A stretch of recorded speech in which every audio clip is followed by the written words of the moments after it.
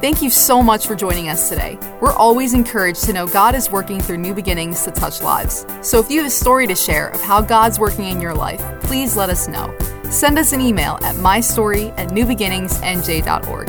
Now prepare your heart to hear a word from God today. Hey everybody, welcome to New Beginnings Weekend Online Church Experience. We're so glad that you're here, that you can connect with us. And I want to jump right into this message because I believe this is one that is so timely and so just relevant to the season that we're in right now. And there's so much turmoil, there's so much upheaval, there's so much movement going on. There's so much trying to grab our attention and trying to get us to the place of being completely obsessed and focused on some of the things that are pretty negative in our world. So very recently, I saw a post that really just jumped out at me and got my attention. And this is what it said: "Don't let what you see make you forget what he said." I'm going to say that again. Don't let what you see make you forget what he said. And why did it grab my attention so just powerfully and just jumped out at me? Because it is so easy for this to actually happen in our life. So much is changing around us. There's so much unsettledness that it's actually causing people to become anxious. And if we're not careful, and if we don't guard our hearts, and if we're not very much alert and aware to what we are seeing and what we're hearing, this stuff can hijack your heart. It can get you to the place where you forget what God has planned for your life. You begin to forget that there's a God that actually knows everything that's going on and knew this before the creation of the universe, knew that 2020 was going to come and it was going to be a year like many of us have never experienced in our lives. And so if we're not careful, we can allow the things that are being hoisted upon us, just thrown at us, to redirect our heart away from God's plan for our lives. Let me give you this as an example. In the book of Genesis, Joseph is sold into slavery by his brothers. He's elevated to the second in command of the most powerful men in Egypt, one of the men who was answerable to Pharaoh himself. Joseph becomes the head of this man's household. He's then accused falsely of rape, thrown into prison, where he's forgotten about for many, many years. Finally, because of his faithfulness to God, never allowed the circumstances to speak so loud that he forgot what God said to him.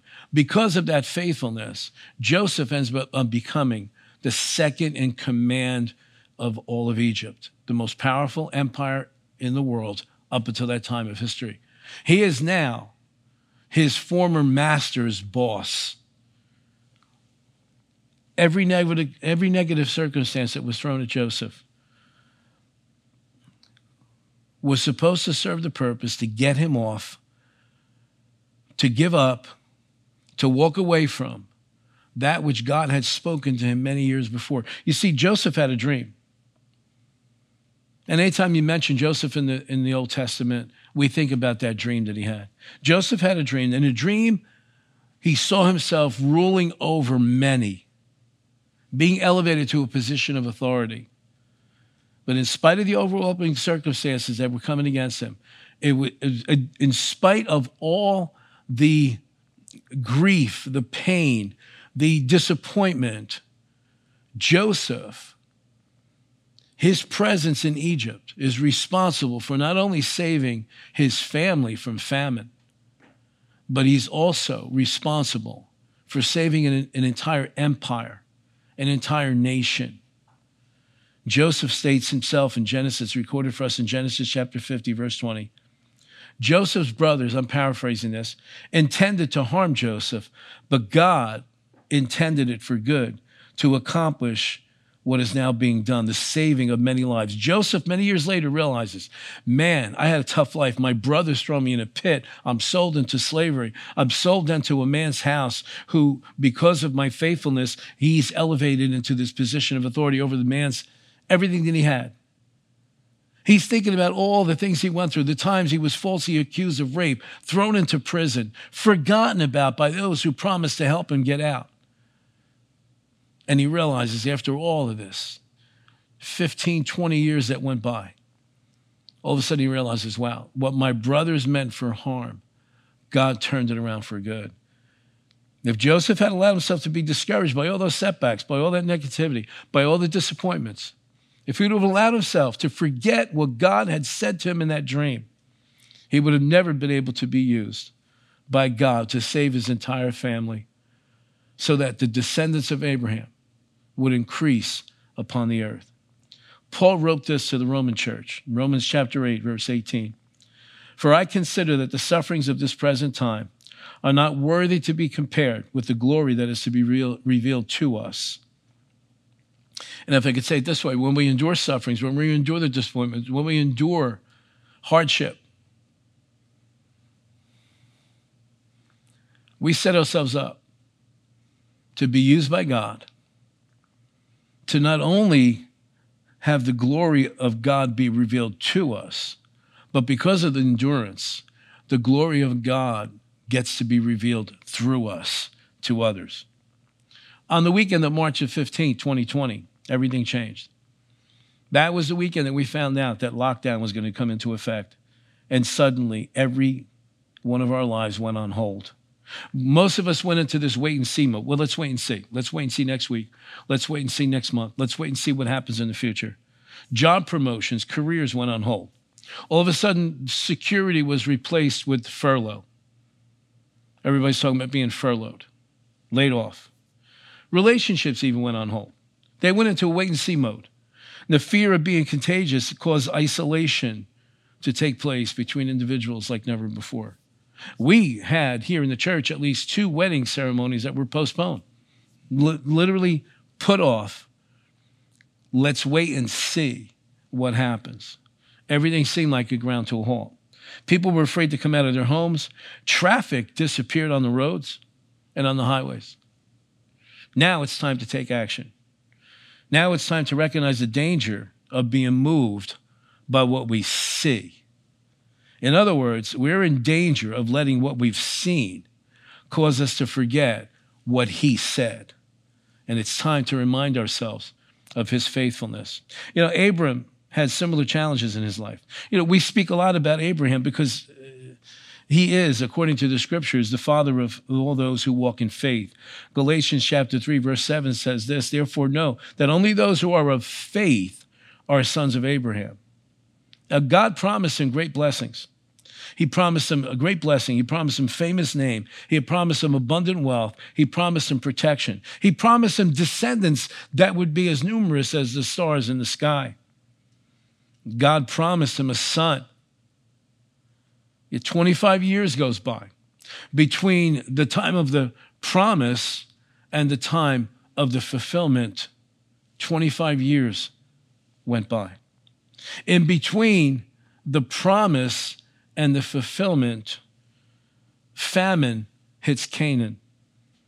Abram has to go to Egypt, where he gets embroiled in a whole soap opera. Strife ends up breaking out between Abraham and Lot, his nephew. Abraham has to fight a war with 5 kings, and all he has at his disposal is 318 of his own servants. He makes a big mistake during those 25 years. He makes a big mistake getting Sarah's maidservant pregnant, which was Sarah's idea. And the Middle East is still paying for that mistake today. During that time, God decides that it's time for Sodom and Gomorrah to be destroyed. And so we see all these things happening. My point is, a lot of life went on during the time of the promise and the fulfillment. It could have been very easy for Abraham to forget what God had said to him because the circumstances around him were speaking and screaming so loud. And to quote our very own Corey O'Neill, in uncertain times, 2 voices are competing for your attention. The voice of God's promise and the voice of life's circumstances. David had many opportunities to feel overwhelmed. God had spoken that he would be king over Israel, and not only that he would be king over Israel, but that David's throne and of his reign would last forever. That God promised David that he would always have one of his descendants upon the throne of Israel. And we're waiting to see the final fulfillment of that promise when Jesus Christ, the Messiah of Israel, returns to this earth and sets up his kingdom in Jerusalem, thus fulfilling that promise to David. But David had many opportunities to feel overwhelmed. God had spoken. God made a promise. But we see this. We see in his early life how David was completely undervalued, how he was disrespected, treated with contempt.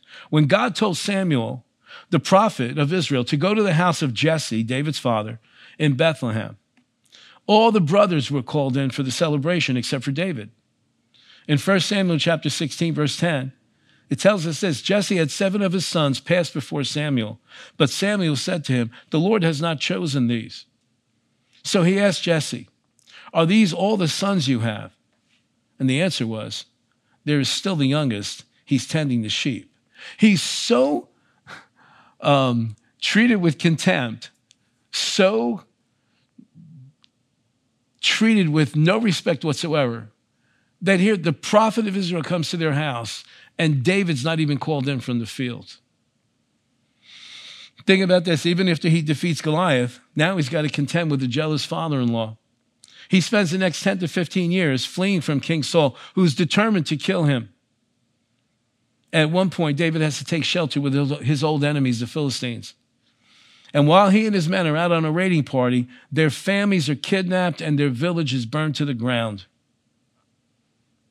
The circumstances were screaming so loud, it would have been very easy for David to forget what God had said to him.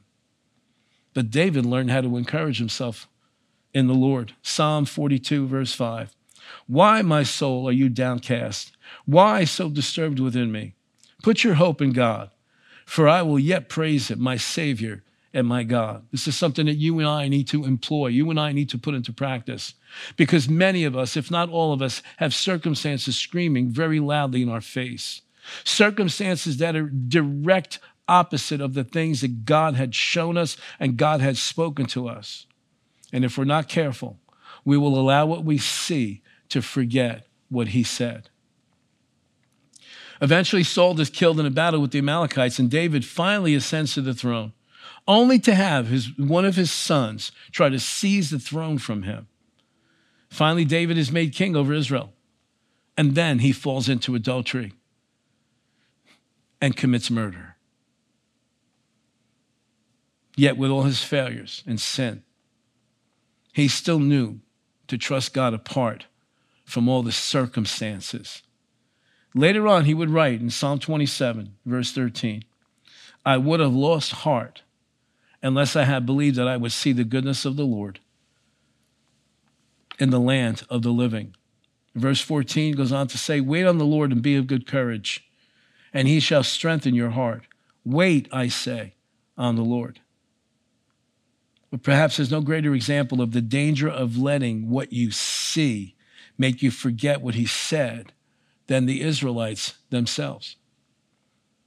God had promised them long before they left Egypt that he was going to give them a land that flowed with milk and honey. In other words, he was giving them a very prosperous land, a land like the Garden of Eden, a land where they wouldn't have to work like they did in Egypt. They wouldn't have to be slaves. They would have all that they needed. They could see their children grow before their eyes. They could see their needs met, and they would be able to glorify God and worship God freely.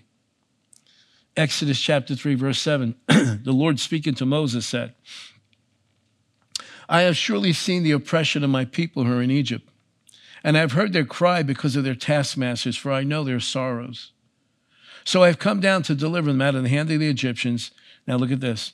"And to bring them up from that land to a good and large land, a land flowing with milk and honey."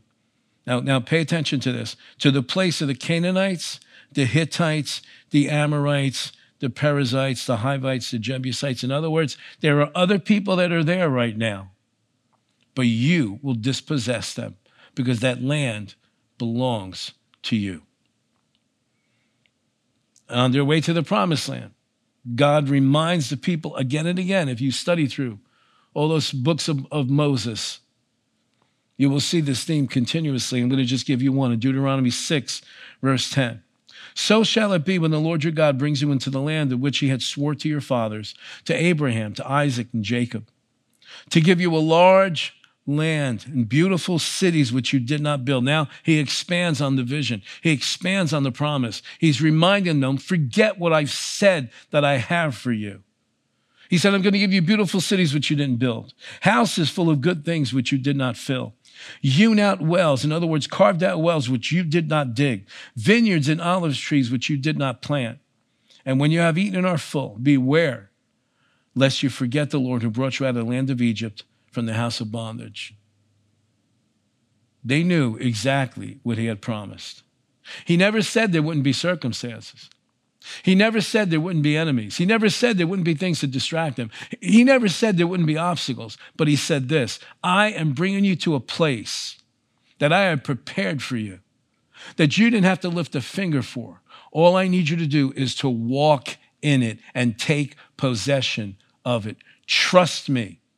Trust me. And then we come to Numbers chapter 13. Starting in verse 1.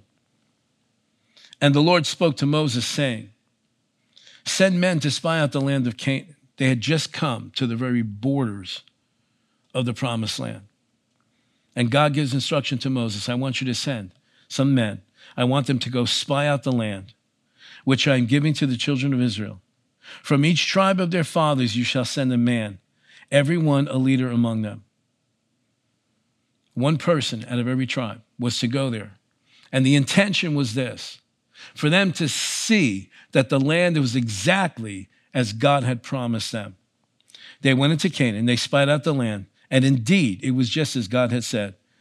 We skip down to verse 23. Then they came to the valley of Eshcol, where they cut down a branch with one cluster of grapes and carried it between the two of them on a pole. He said, I'm bringing you to a land that flows with milk and honey, a land that is just like beyond time, a land that where the fruit is growing so luxurious and so wonderfully and so gigantic that one cluster of grapes had to be carried on a pole between two men. Then they also brought some of the pomegranates and the figs, and the place was called the Valley of Eshcol because one of the clusters which the men of Israel cut down. And they returned from spying out the land after 40 days. They spent 40 days seeing that the land was exactly like God said it was. Now they departed and came back to Moses, verse 26. They departed and came back to Moses and Aaron and all the congregation of the children of Israel in the wilderness of Paran at Kadesh. They brought back word to them and all the congregation and showed them the fruit of the land. Then they told him, and he said, we went to the land where you sent us. It truly flows with milk and honey, and this is its fruit. In other words, this is the proof of it. It's exactly the way God said it was. And then verse 28 hits. Nevertheless, the people who dwell in the land are strong. The cities are fortified and very large. Moreover, we saw the descendants of Anak there, which are the giants. The Amalekites dwell in the land in the south, the Hittites, the Jebusites, the Amorites, and the Canaanites dwell by the sea along the banks of the Jordan. Why was this a surprise? God already told them, I'm sending you to that land, but all these tribes are there. He said, I'm going to give you cities, big walled cities that you didn't build, houses that you didn't fill, vineyards and olive trees that you didn't plant. They're all there waiting for you. What did they do? They allowed the circumstances to cause them to forget what God had said. They literally said exactly what he said, but they put it in the perspective, we can't do this. The promise became a circumstance because they forgot what God had said. It was just as God had told them back in Egypt. And he told them all those nations were there. But he also told them, I'm giving that land to you. Sometimes we get overwhelmed by circumstances and we forget, wait a second. Yeah, there's circumstances here, but greater is he that's in me than he that's in the world. I have the greater one in me. I have the promise of the greater one in me. I have him on my side. If God is for me, who can be against me? What difference does it make that there's circumstances? What difference does it make that there's obstacles? If there was no circumstances, no obstacle, there's no reason to trust God.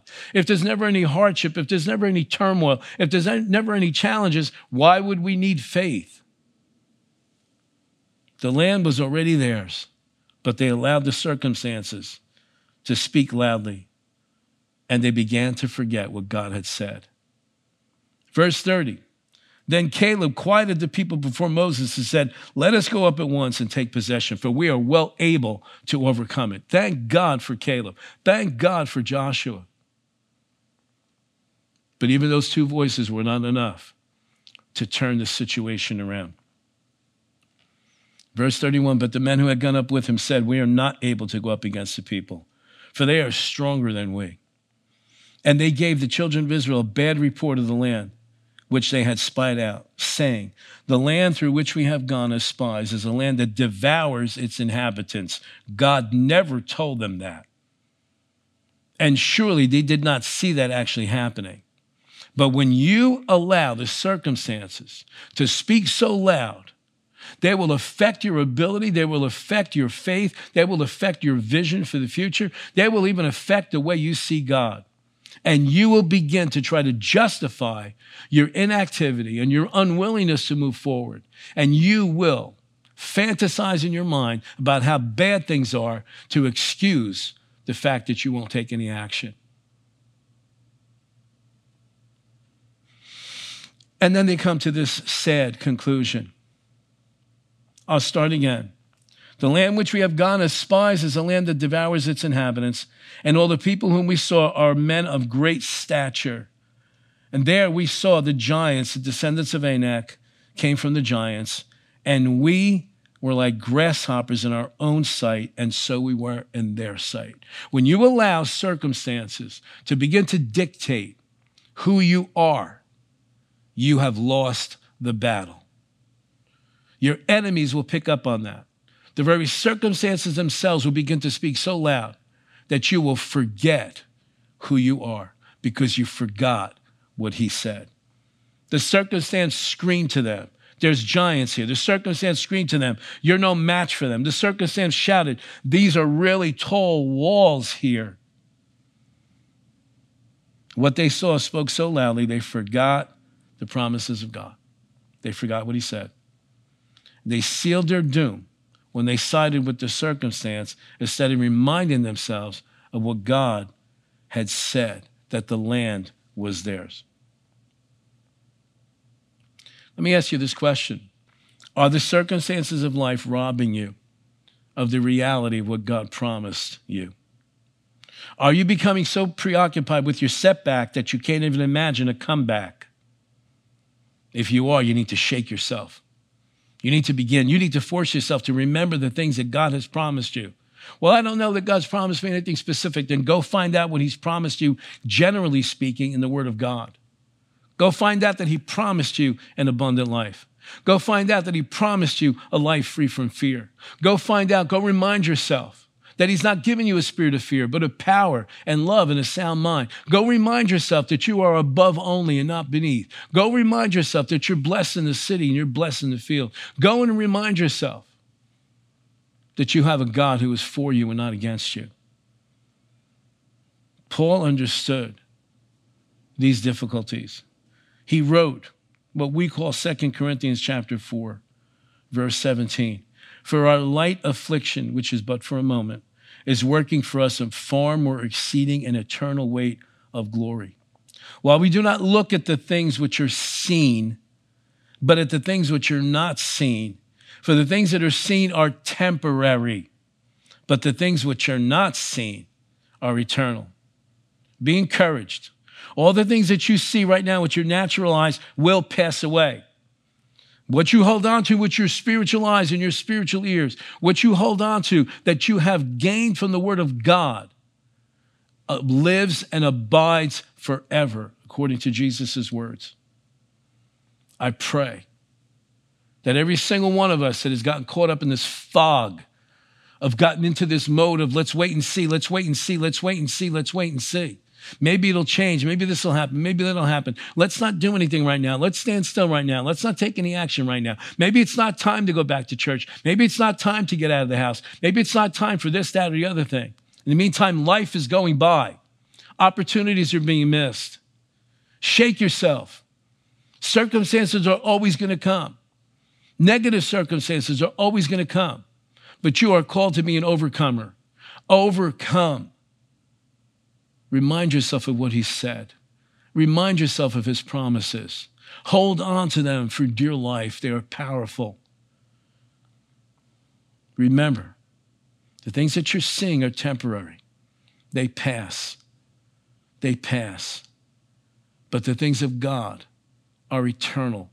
And those principles and those promises and that foundation lives and abides forever.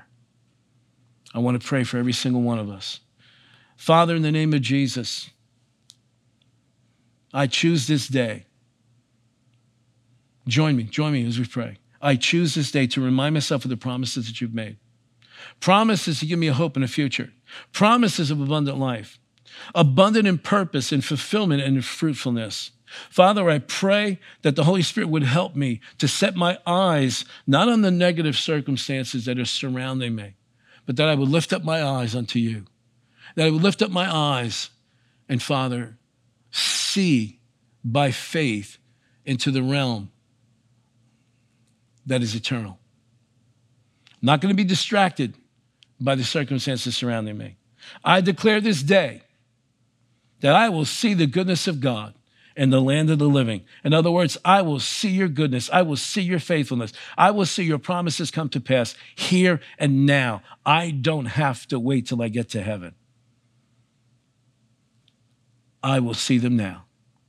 I receive this by faith in your name, in your word. And I seal this in Jesus' name. Amen. Amen. God bless you all. I pray that this message has stirred you up. I pray that you will share this with as many people as possible. Everybody you know needs to hear this message because everybody you know is facing some type of circumstance. Everyone you know needs the word of God. Everyone you know needs to know the love of God, the promises of God, the goodness of God, the faithfulness of God. Everyone you know needs to experience the love of Jesus. Everyone you know needs to come into a relationship with Jesus. Be bold. Speak to them. Pray for them. Get involved in people's lives that you see are being overwhelmed by all the negativity, overwhelmed by all the fear, overwhelmed by all the insecurity, shaken at their very core. And you have the answer. I pray in the name of Jesus that you'll lift your eyes up above the circumstance and to grab a hold of the character of God, the nature of God, and go and bring that to your family and your friends. God bless you. Thanks for listening to this message. We pray that you're blessed and lifted up by God's word. If this message helped you today, please consider supporting New Beginnings financially. You can just go to newbeginningsnj.org and click the Giving tab. We hope to see you soon.